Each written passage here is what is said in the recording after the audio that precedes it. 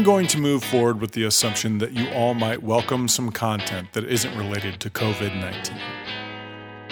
I obviously don't want to give the impression that this isn't a big deal, but I don't have that much to add to the conversation, and I imagine you all might like to hear about something else for a bit.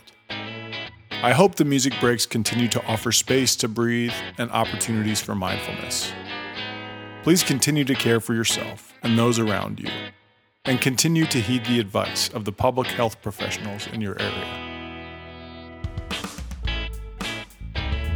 You know, some might say, and I go back and forth myself, but some might say that existential exploration is for the privileged. As in, where our most basic needs are threatened, we will tend to focus on those. Many people are moving through their lives just trying to meet those basic needs and don't have time to pick at their wounds. They're just trying to get them to stop bleeding. I think that's a worthwhile critique to carry with us. On one hand, that makes a lot of sense right now given the state of the world. But on the other, I think our response to a threat on our most basic needs depends greatly on our worldview and our perception of the divine. I know you think I'm talking about the state of the world right now, but I'm not. I'm actually talking about the readings this week.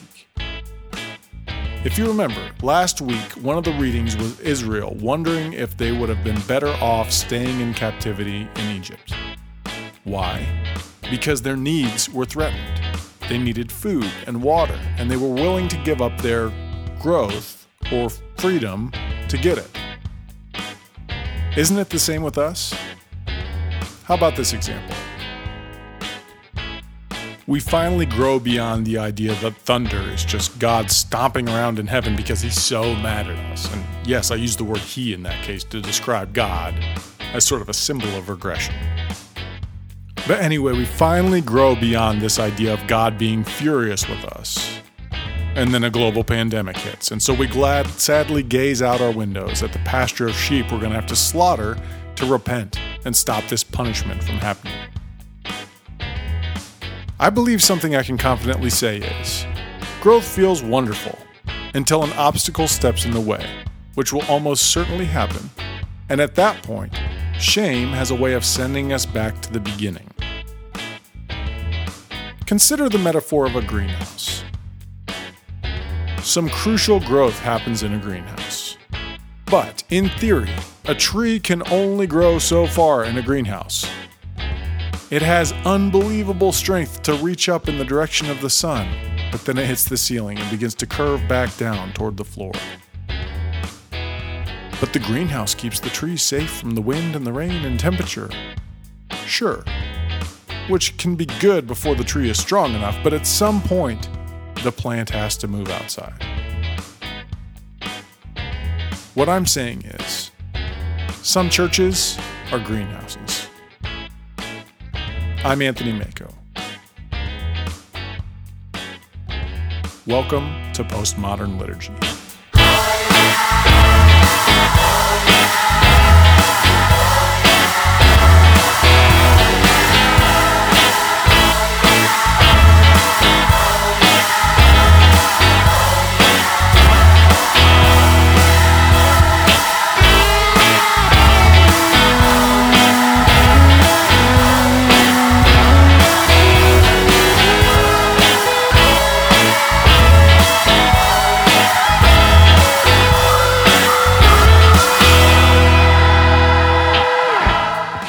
Postmodern Liturgy exists in a couple different forms. Normally, this podcast is a chance to reflect on the weekly readings in the liturgical calendar, the week before they actually occur. So this podcast usually comes out on Mondays and uses the readings for the following Sunday. Our distinctive is that we try to apply a variety of postmodern lenses to the text, especially offering space for deconstruction and doubt. I also write and record all the music specifically for this podcast. You can engage in more material at postmodernliturgy.com. You can follow us on social media.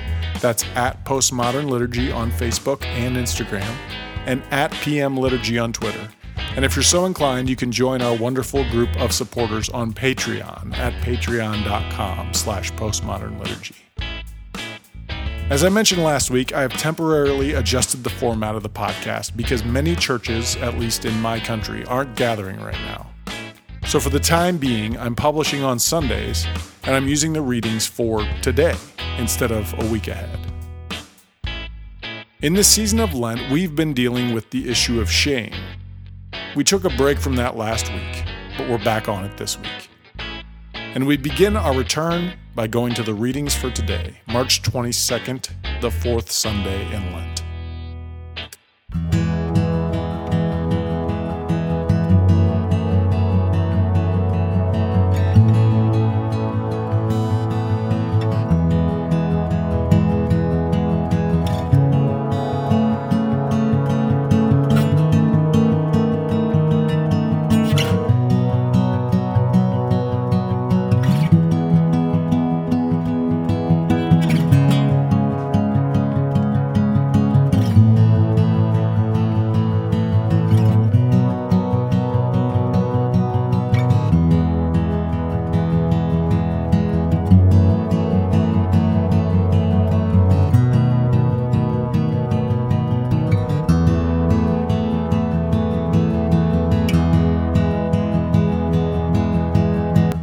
First Samuel chapter 16, verses 1 through 13. Yahweh said to Samuel, "How long will you grieve over Saul? I have rejected him from being king over Israel. Fill your horn with oil and set out. I will send you to Jesse, the Bethlehemite, for I have provided for myself a king among his sons." Samuel said, "How can I go? If Saul hears it, he will kill me." And Yahweh said, "Take a heifer with you and say, I have come to sacrifice to Yahweh. Invite Jesse to the sacrifice, and I will show you what you shall do.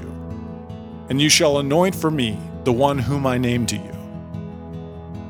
Samuel did what Yahweh commanded and came to Bethlehem. The elders of the city came to meet him trembling and said, "Do you come peaceably?" He said, "Peaceably, I have come to sacrifice to Yahweh. Sanctify yourselves and come with me to the sacrifice." And he sanctified Jesse and his sons and invited them to the sacrifice. When they came, he looked on Eliab and thought, "Surely Yahweh's anointed is now before Yahweh." But Yahweh said to Samuel, "Do not look on his appearance or on the height of his stature, because I have rejected him. For Yahweh does not see as mortals see. They look on the outward appearance, but Yahweh looks on the heart." Then Jesse called Abinadab and made him pass before Samuel.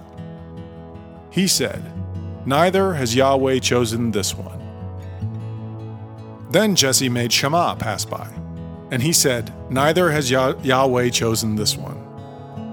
Jesse made 7 of his sons pass before Samuel, and Samuel said to Jesse, "Yahweh has not chosen any of these."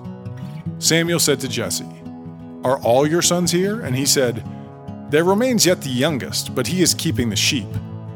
And Samuel said to Jesse, "Send and bring him, for we will not sit down until he comes." He sent and brought him in. Now he was ruddy and had beautiful eyes and was handsome. Yahweh said, "Rise and anoint him, for this is the one." Then Samuel took the horn of oil and anointed him in the presence of his brothers. And the Spirit of Yahweh came mightily upon David from that day forward. Samuel then set out and went to Ramah.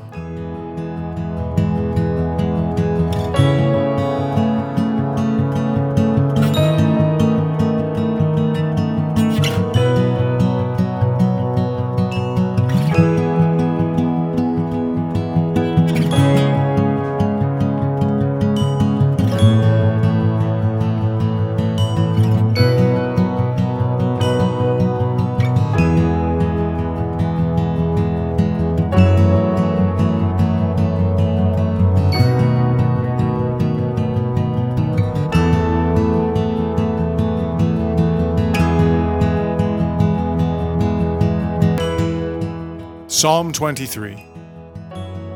Yahweh is my shepherd, I shall not want.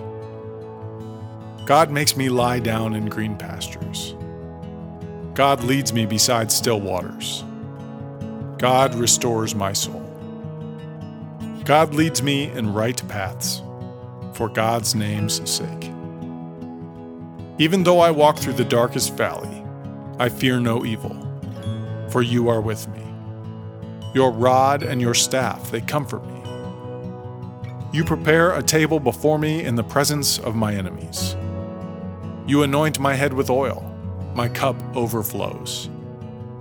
Surely goodness and mercy shall follow me all the days of my life, and I shall dwell in the house of Yahweh my whole life long.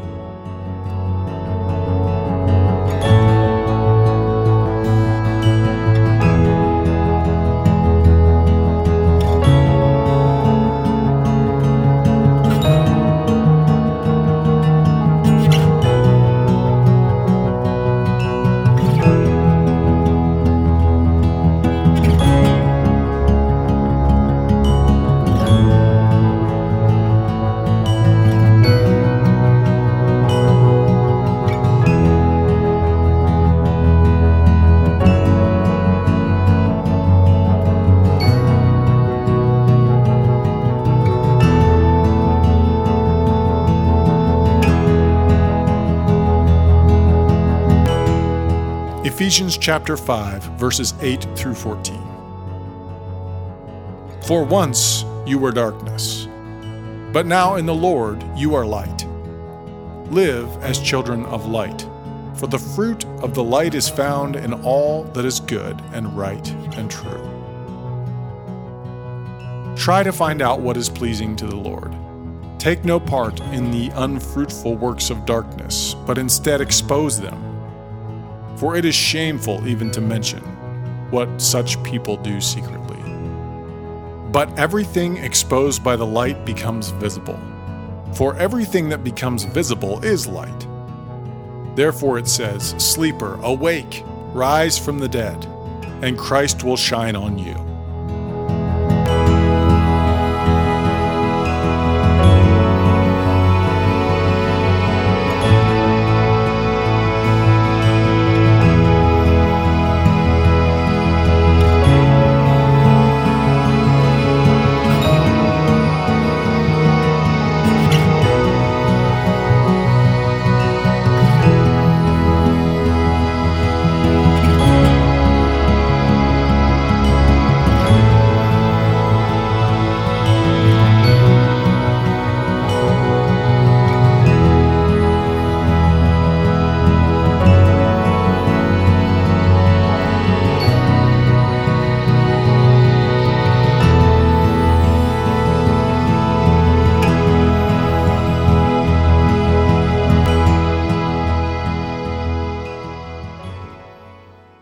John chapter 9, verses 1 through 41. As he walked along, he saw a man blind from birth. His disciples asked him, Rabbi, who sinned, this man or his parents, that he was born blind? Jesus answered, Neither this man nor his parents sinned. He was born blind so that God's works might be revealed in him.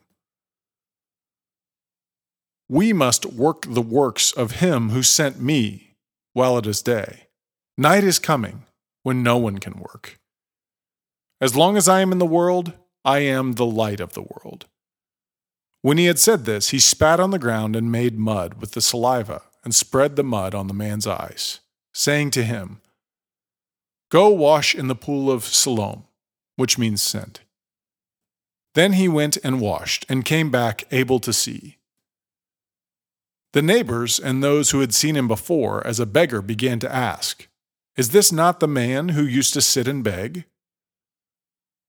Some were saying, It is he. Others were saying, No, but it is someone like him. He kept saying, I am the man. But they kept asking him, Then how were your eyes opened? He answered, The man called Jesus made mud, spread it on my eyes, and said to me, Go to Siloam and wash. Then I went and washed and received my sight. They said to him, Where is he? He said, I do not know. They brought to the Pharisees the man who had formerly been blind. Now it was a Sabbath day when Jesus made the mud and opened his eyes. Then the Pharisees also began to ask him how he had received his sight. He said to them, "He put mud on my eyes. Then I washed, and now I see." Some of the Pharisees said, "This man is not from God, for he does not observe the Sabbath." But others said, "How can a man who is a sinner perform such signs?" And they were divided. So they said again to the blind man, "What do you say about him? It was your eyes he opened." He said, "He is a prophet." The Jews did not believe that he had been blind and had received his sight until they called the parents of the man who had received his sight and asked them, "Is this your son, who you say was born blind? How then does he now see?" His parents answered, "We know that this is our son, and that he was born blind. But we do not know how it is that now he sees, nor do we know who opened his eyes.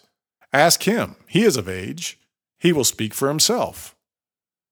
His parents said this because they were afraid of the Jews, for the Jews had already agreed that anyone who confessed Jesus to be the Messiah would be put out of the synagogue. Therefore his parents said, "He is of age, ask him." So for the second time they called the man who had been blind, and they said to him, "Give glory to God. We know that this man is a sinner." He answered, "I do not know whether he is a sinner. One thing I do know, I was blind, now I see." They said to him, "What did he do to you? How did he open your eyes?" He answered them, "I have told you already, and you would not listen. Why do you want to hear it again? Do you also want to become his disciples?" Then they reviled him, saying, "You are his disciple, but we are disciples of Moses. We know that God has spoken to Moses, but as for this man, we do not know from where he comes."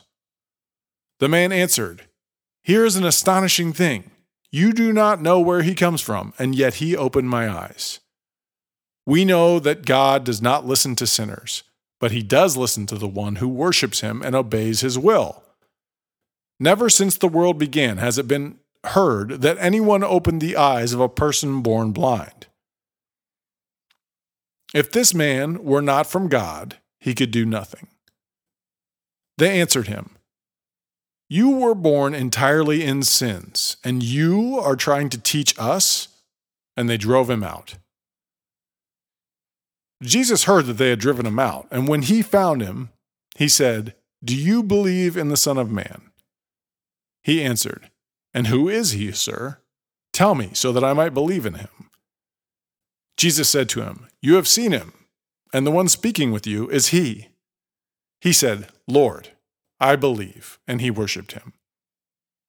Jesus said, "I came into this world for judgment, so that those who do not see may see, and those who do see may become blind."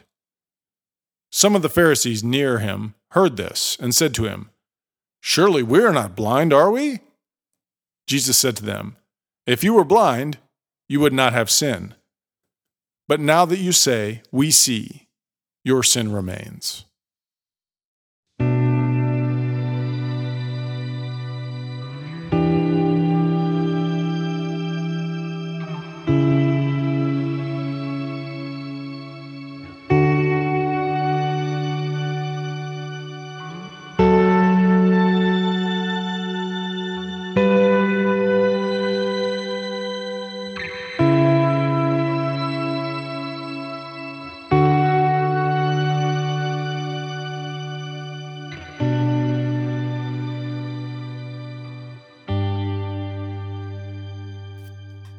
People often like to say that when Jesus comes on the scene, everything gets flipped on its head. But that's what I actually love about the passage in Exodus. It is quite clearly flipping things upside down. Saul is actually fairly king-like, but in the end, after the choice picks in David's family are passed over, David is selected. There's actually something quite interesting we found out in this passage. God regrets and actually repents for having chosen Saul. Not only that, but God actually grieves over the original choice. So, God doesn't ever change. That is, except for when God changes. Now, I think I know what people mean when they say God is unchanging. I hope what they mean is God is always love. But perhaps we should be careful about using the phrase God never changes. Because, in a manner of speaking, God certainly changes here. But who knows? Maybe Saul was full of Davidic-type potential at the beginning and it just didn't work out. Maybe a different type of king was needed at the beginning, but he grew unjust and a change needed to be made. No matter what, God has now chosen the one who appears to be the weakest, the runt of the litter. There's no justification needed here. This is the direction of the kingdom of God. Jesus didn't turn everything upside down. Perhaps Jesus offered a more fully developed understanding of it, but the kingdom of God has been upside down from the very beginning. The passage in Ephesians is one of those passages that can be quite shame-inducing, especially with the imagery of light and dark. It's really helpful if we don't look at light and dark as different spheres of existence. There are not, quote, dark people and, quote, light people. And for the record, we should ditch this understanding for the racial implications alone. Not only is dark equals bad and light equals good not really the most helpful way of looking at this passage, it also colors our worldview. The description of someone awaking shows the real purpose of this language of dark and light. It is a revealing. It's not so much about tap dancing between different spheres, but rather an evolved understanding. What's more is that this language is more generational than individual. Let me give you an example. At a certain point, the Industrial Revolution seemed like a flawless idea. But the harmful effects of it have been and are being revealed to us. The point of this passage is, move forward. The light has revealed a corner of darkness to us, and now that we know, we must respond. The focus isn't placed on wallowing in the darkness. In fact, as it encounters the light, the darkness disappears. Now it's just a matter of moving ahead with what we can now see. I suppose you could ignore what the light has revealed, or go back to sleep, but you can't really unsee what you have seen. The real barrier to growth would seem to be when someone comes along and tries to block the light by saying, let's go back to the way things used to be. We used to have it so good. Or, I don't know, maybe make the lightness dark again? This happens to us all the time. It happens in politics, it happens in previous relationships, and I'm convinced it happens in certain church communities. Sometimes I wonder if churches are actually seeking growth. I know it's a part of the vocabulary, but I'm not sure it's a part of the practice. Or if it is, it's in the greenhouse sort of way I mentioned at the beginning of the episode. Growth within a strict set of boundaries. For the record, I don't necessarily have a problem with boundaries other than the fact that I like to test them. But why would one need to put a boundary on growth? Oftentimes, the way the church seems to view this principle is actually as if they want to leave us all as babies. Not literal babies, but rebirth babies. They push people toward rebirth, and then they try and do everything they can to keep us in that state. Presumably because there is some level of purity with the moment after one is reborn. So don't you dare move, because you might mess up your status. And then what? You just need to be reborn again.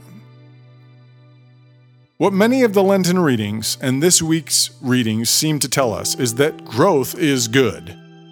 Wilderness is good. Movement is good. And perhaps most importantly, mistakes do not require a regression to a less evolved level of consciousness. That's not possible anyway, so why try? Moving a toddler out of a baby crib can be somewhat dangerous. They're probably going to fall at some point. When they fall, you don't shove them back in the baby crib. They learn. Here's another example. I grew up in the heyday of purity culture. And while I don't want to get into all that nonsense, I find something quite interesting as it relates to this discussion. For anyone who was no longer a virgin, the heavy emphasis was on reclaiming one's virginity. Well, speaking literally, the truth is they couldn't, and perhaps the most harmful outcome was that instead of allowing people's experience to move them to develop their own sexual ethic, it was suggested that they should regress, or, put even more simply, just pretend it never happened. So with this theme of limiting growth in mind, let's move to the gospel reading this week. The man born blind is an often cited passage by many pastors, probably because it's jam-packed with theological distinctions. I want to quickly explore it through the context of all the readings this week, and even more specifically in the context of what I've been talking about. So I'll probably end up skipping some of the most obvious gold nuggets. I'd like to first point out the insanely important point that Jesus clears up. This man is not, as many in the story assume, blind because of some sort of generational sin. It's worth noting that this idea of generational sin was quite common for much of the Bible. Jesus flips that over, and although one might be able to say this was just one individual story, I'll say the authors and editors of the Bible chose which stories to tell for a reason. Furthermore, after Jesus removes the idea of generational sin, he says it was instead for the glory of God. Now, I'll address this more in a second, but I would like to say right now, once the context of the story becomes clear, it's unfair to say that God randomly selects people to be blind in order to show God's power. That's not what Jesus means. Secondly, the reason Jesus is in the most trouble in this story is because he's working on the Sabbath. And his work is quite relevant to my annoying point I keep making on this podcast. What work is Jesus doing? The work of creation. Mixing saliva with dust. At this point, I could probably leave you with,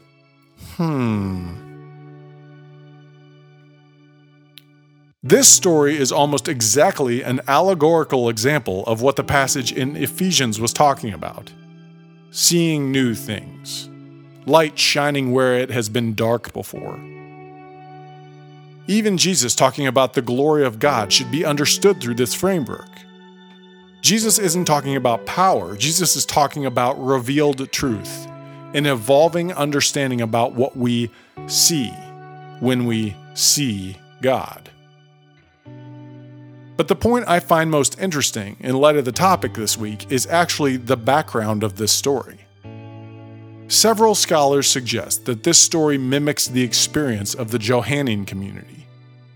You see, at the time of authorship, the Johannine community was sort of being shunned by other Christian communities of the time. One could say they just looked at the whole thing differently than everyone else. This is actually pretty obvious when you compare the fourth gospel with the other three. It is markedly different. In many ways, it's far less Jewish. In other words, a great way to think of this story is the blind man and Jesus equal the Johannine community, and the Pharisees equal what could have very well been the dominant Christian culture of the time. Although it's pretty odd to say dominant culture when referring to late first century Christianity. So let's take the metaphor one step further. If you enjoy this podcast, then there's a chance you're like me. You existed within the dominant Christian culture at one point, but you began to question and deconstruct the whole thing. That doesn't mean you left it all behind, but you aren't who you were. Some might say you no longer fit inside the dominant Christian community. I might say, you have seen the light. Some might say you're blind to the truth. I might say, you're actually seeing much more clearly. See, there are most certainly still Pharisees. And just as the Pharisees mentioned here were actually very committed leaders in the religious system to which Jesus belonged, all of our modern-day Pharisees are actually Christians. What the gospel reading is telling us this week, along with the other readings, is to resist what can become the regular practice of Lent, to give up and regress. If you haven't experienced it yet, there will be times of temptation to just shut up and fall back in line. You were so much purer when you were a reborn baby. But there's just one problem. Repentance is not a regression. It's actually moving forward toward new life.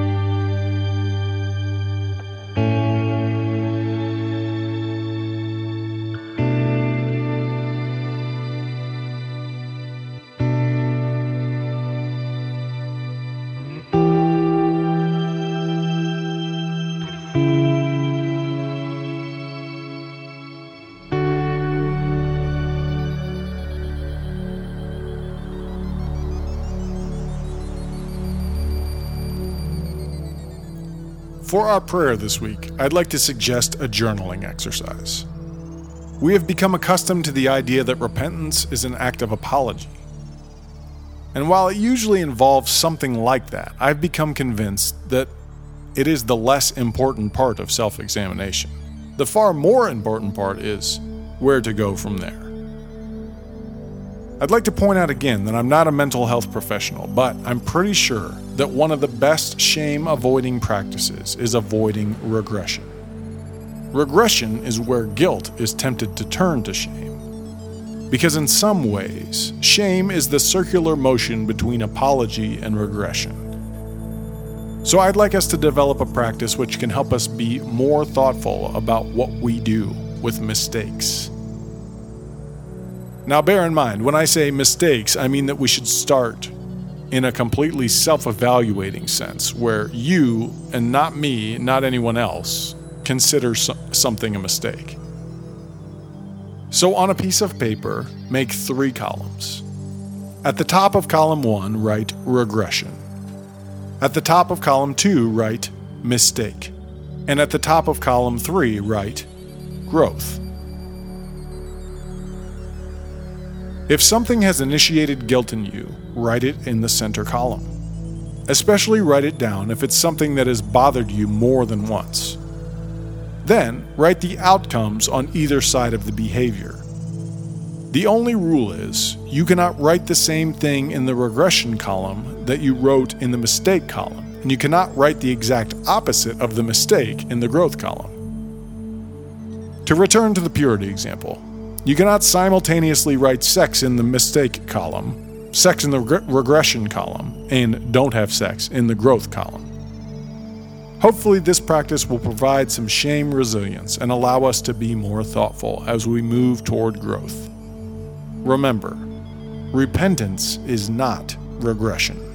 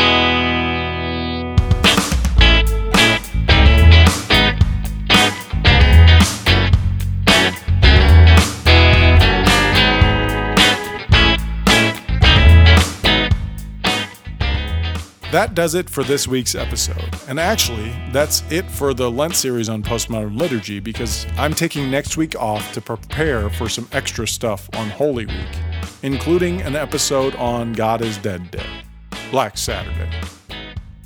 In the meantime, I'd love if you would join us online. We are at postmodernliturgy.com. We are at Postmodern Liturgy on Facebook and Instagram, and at PM Liturgy on Twitter. Finally, I'd love it if you would consider supporting our work for free by sharing and rating and reviewing the podcast, or financially at patreon.com/postmodernliturgy. If you visit our Patreon site, you can see several great benefits for our supporters.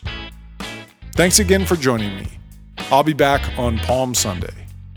And enjoy the tension.